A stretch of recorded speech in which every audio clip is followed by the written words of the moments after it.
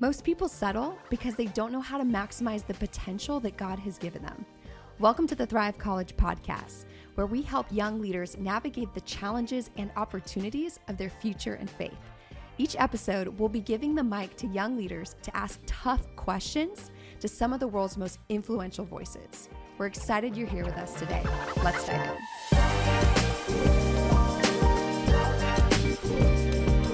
Welcome to the Thrive College podcast. I'm Nina Davidson, and today in the studio we have, of course, the amazing Lisette. Woo!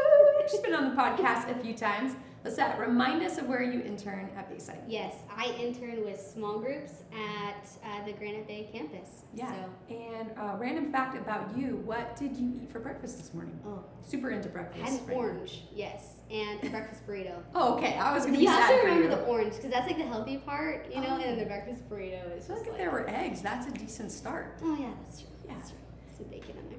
Also in the studio, we have the youth ministry legend, Doug Fields. Give it up for him. Yay! Yeah, you gave it up for yourself. That's good. What did you have for breakfast? I had a protein shake. Nice. Very healthy. Yeah. Okay, so it's chocolate. Well, the older you get, the more you lose muscle. So you don't need to learn this for many years, but that's what I've been told. You got to eat a lot of protein. And so I didn't have time to eat it this morning because I jumped on a plane early, so I drank it. I love it. Yeah. Yeah. So a little and bit. Diet Coke. And So you got the protein. You were and then so healthy. There it is. and a little bit of There sugar. it is. I want to be honest. You heard it here. You There you can have unhealthy if you go Yeah, for the and that's healthy some people's start. coffee though these days. Like That's they right. do a Yeah. Coke instead of I coffee. didn't drink coffee until I'm 60 years old. I started drinking coffee at 60.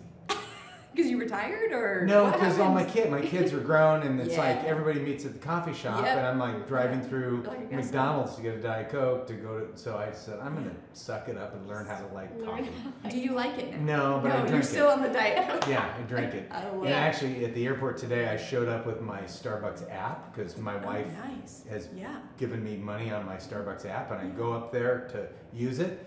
And I was at a place called the Tea Leaf, and they don't Oh, take yes. my Starbucks. Oh Yeah. no! You're still learning about I coffee, is am. what I'm I'm a hearing. total If you're rookie. going up to a tea leaf stand, Yep. it's a He's like- Starbucks. Yep, I thought it was Starbucks. Pink drink. Where's the pink drink?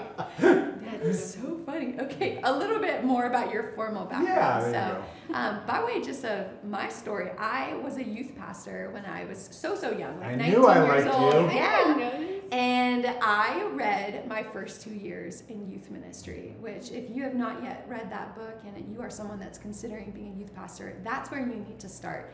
And there are so many pages that are literally earmarked and highlighted and underlined because I needed that material as I was just getting started. Yeah. So you have had a tremendous influence, not just over the people that you led as a youth pastor, but an entire network of youth pastors that have been encouraged and equipped to live out their calling. So tell us just a little bit what it's been like being influenced by an incredible youth pastor. Yeah.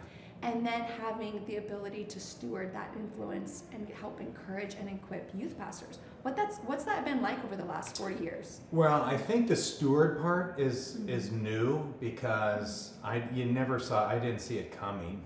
So I got married young, and when I asked my now father-in-law if I could marry his daughter, he said, "Well, you're a youth pastor, and I know you don't make very much money. What are you going to do after you're done being a youth pastor?"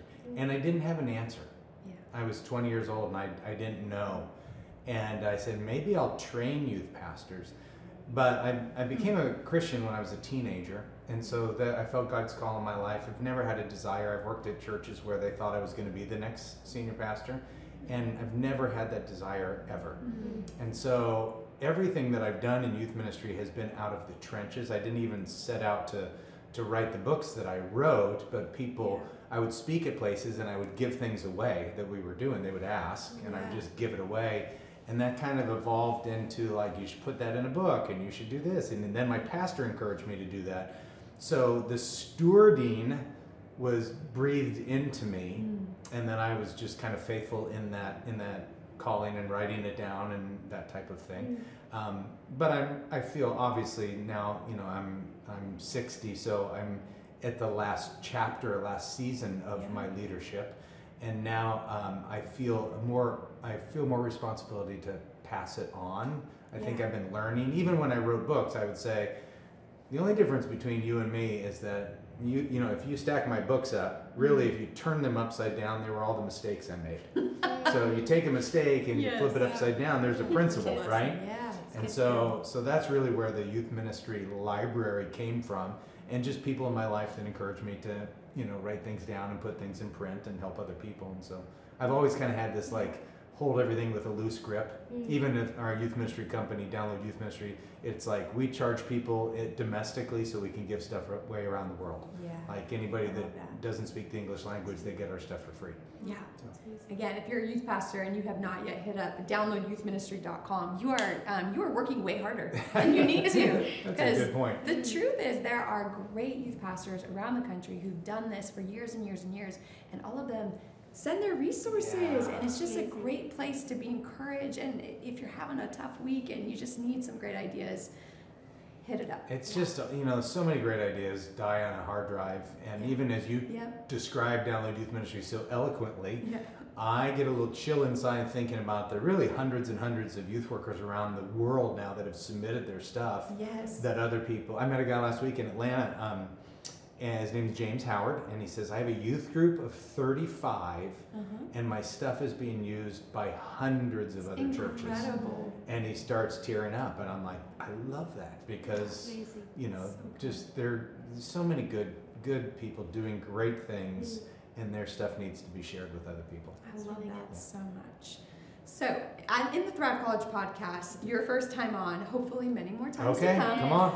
Here's the deal. We love to pass the mic to the rising generation of Christian leaders, which in this case is Lisette, to ask their questions. So, Lisette, we've already had a little bit of fun getting to know Doug and his passion, but what questions do you have for Doug? Bring it on. Yes. Oh my gosh, this is so cool. He's got his Diet Coke. He's fueled up.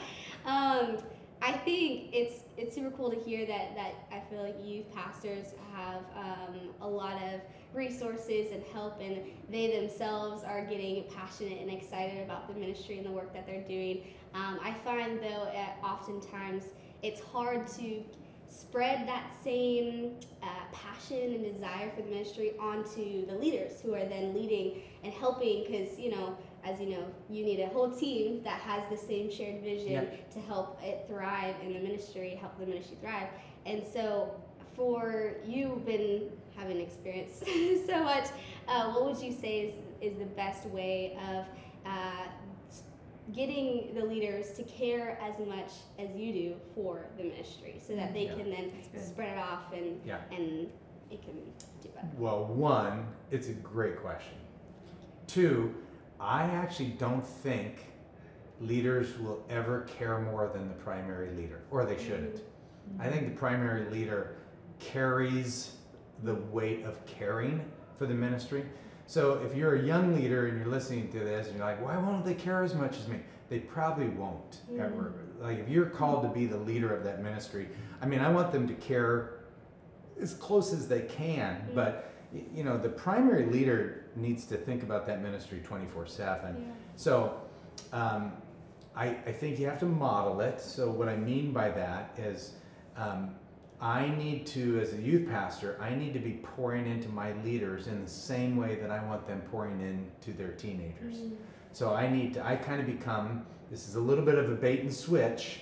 Okay, so do you know what a bait and switch is? I can kind of get the term. So the term comes from many years ago in the newspaper. Okay, and I'll show you afterwards. I'll explain what a newspaper is. But you would see an ad for a car dealership, and it would say, "This new car is on sale for $12,000," and you'd be like, "That's a good deal," and you go there, well, the car's not there. But we've got this other car that's available for $15,000. So it's kind of they use this as a bait and switch it. So here's the bait and switch. I went into youth ministry. The bait was, Doug, your life was changed as a teenager, and so you're going to go there and change teenagers' lives. And when I got into it, I realized, I don't really, it's my volunteers who have the greatest impact. They're the frontline leaders. So the bait and switch for me was, I went in thinking I was going to have this youth group and I was going to have such an impact on the kids, the students. And what I realized as I matured, my greatest impact is really on my leaders. And so my leaders are my youth group. So I'm trying to model to them what I want them to do with students. So that passion is really more caught than taught. It doesn't mean we don't teach, and we teach on, you know, discovering your giftedness and how to be relational and how to lead good conversations and how to care for kids in crisis and that type of thing. We'll teach on that, but the caring part is I'm trying to model that as the leader to them. Does that make sense? Yeah, that's really good. That's so helpful. Yeah, I was also thinking, we were talking about how there's a lot less people, it seems now, who are interested in going into youth ministry.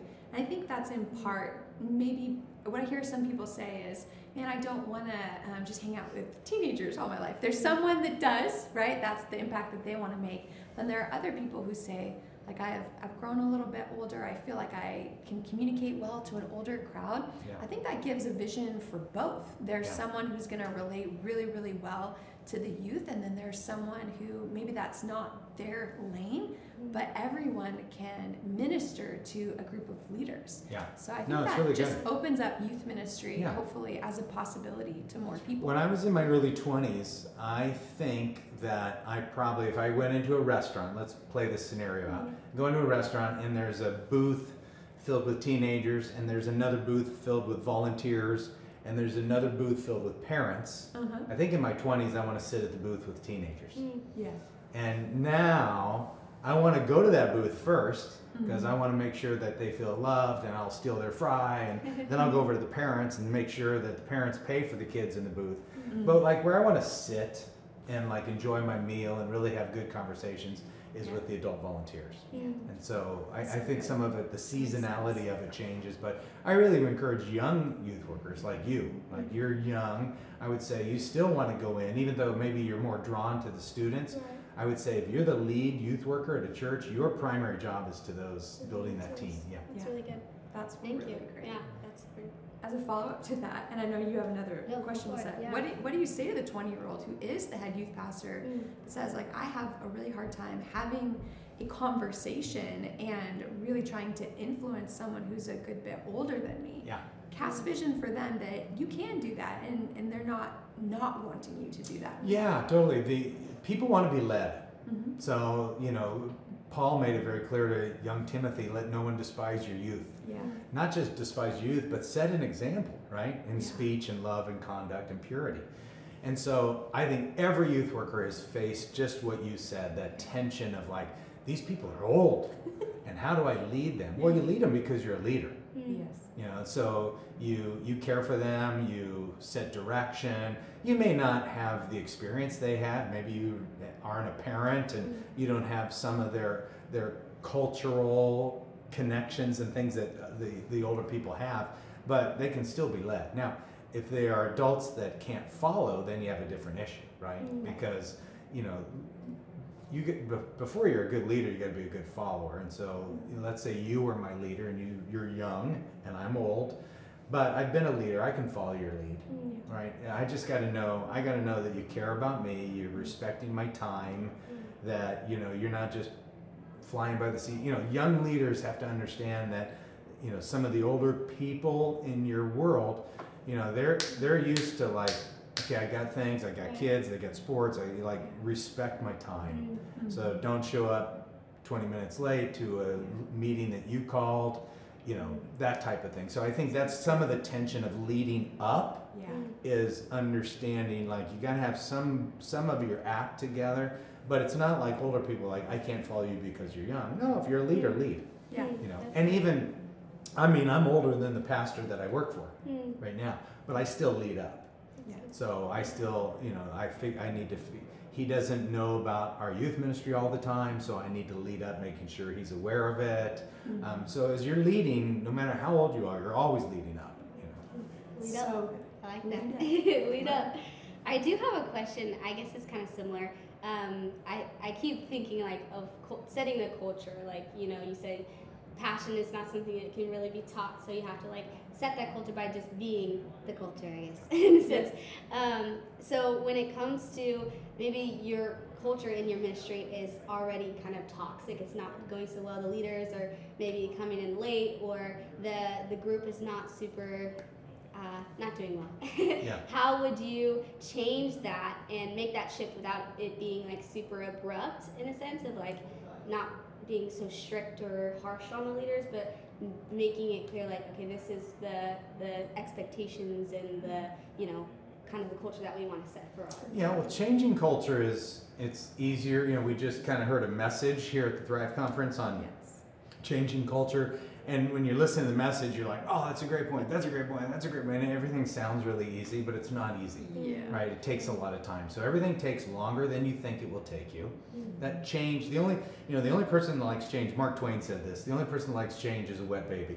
Like everybody else hates change, right? That's really good. And so change takes time. So changing that culture, if I see toxic things in that culture, I'll address it several different ways. I'll address it as a group, being real general. Hey, here's a new direction we're heading, and I've noticed that like, we have a lot of adults standing in the back, and you know, this new season of ministry, we're going to sit on the floor with the student. If you have a back problem, let me know. I'll pull up a chair, whatever. I'll take all their excuses, but I'm painting a picture of whatever it is. I'm making this up as a relational ministry. But then, so I'll address it as a group, but then I'm also going to address it individually. So I might pull you aside. Lizette, I'm so appreciative of you. I thought it was going to be a bad thing. Well, like, no, adjust the balance. We're role playing. We're role playing, so it is a bad thing. It's an average thing. There you go. But I might pull you aside and say, I'm so grateful that you're part of the youth ministry. But when you come in and all the leaders huddle and talk, it's distracting from what we want our adults to do. So I love it that you guys love each other, and so what I'd love to do is I'll even treat everybody. We're going to go to Carl's Jr. after youth group, but save all that talking for afterwards. So when you come in, I want you to hit the road like you're looking for the students in your small group. You know what I mean? So I'm now doing this individually, one-on-one. I've done it collectively, but I also know that it's just going to take time. Like it's changing a culture. Yeah. But as a leader, you want to spot that. Don't get mad at the natives, like missionaries. It would be like, you got to learn that culture. You learn the culture of dysfunction, learn the culture of miscommunication. You may be a leader that has followed somebody that those volunteers have been there for a long time, and there was never expectations on them before, and now you're coming in and establishing new expectations. But it just takes a while. That's good. Yeah, that's good. That's really good. I like that. I think, and I just think something that you're saying, approaching that conversation, I think, can be hard for some people because they don't know how to do it. My old boss once said, you sandwich it. So you do something nice, and then you do the hearty meat, and then you do something nice at the end. You say something, hey, I appreciate you, I'm grateful for you. Yeah. This is the issue, but then, hey, let's go out to eat after and this. As long as it's sincere, like if all you can think about is the hearty meat, the confrontation, and you're like, I don't know what to say. Like, we're here today. Yeah, your shoes are white. Right. Then you've taken it too far. So for example, many years ago, after church, we would go out with all of our volunteers, and then as Kathy and I were driving home, we would write on a napkin. And I would just list the volunteers, and I would rate them A, B, or C. And we would do this together, my wife and I. And really, if anybody got an A, our job was to say, like, how do we continue to affirm them? Like, she's an A player. Like, I want to keep her an A. If they got a B, then like, what do we need to do to help them become an A? And if they're a C, how do we move them into children's ministry? Something like that. But really, my job as a leader is to make sure nobody gets at that C spot. But so as leaders, we have to constantly be evaluating leaders, because if we just treat leadership as like, I need 3 Sunday school teachers, check, and then I move on to the next task, I might have found those leaders, but I haven't developed them into leaders. And so we got to constantly be doing life with them. It goes full circle back to that modeling. Like, I may be called the youth pastor, but I'm really the pastor to my volunteers, who are the youth pastors. So good. I am the pastor to the youth pastors, who are my volunteers. Well, as we're wrapping up, Doug, what is the one thing that you would say to a young Christian leader?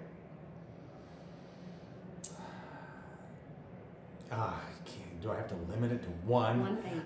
Let me just say, you have an open mind. I would say you need to get people in your life who will sniff out or call out any arrogance.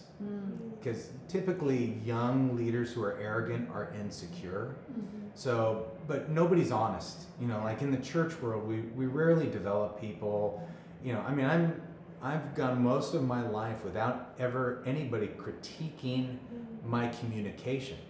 So, you know, for a long time I spoke for a living, but nobody ever, my pastor one time said, "Your weddings are too long." Okay, that's about as much critique as I got.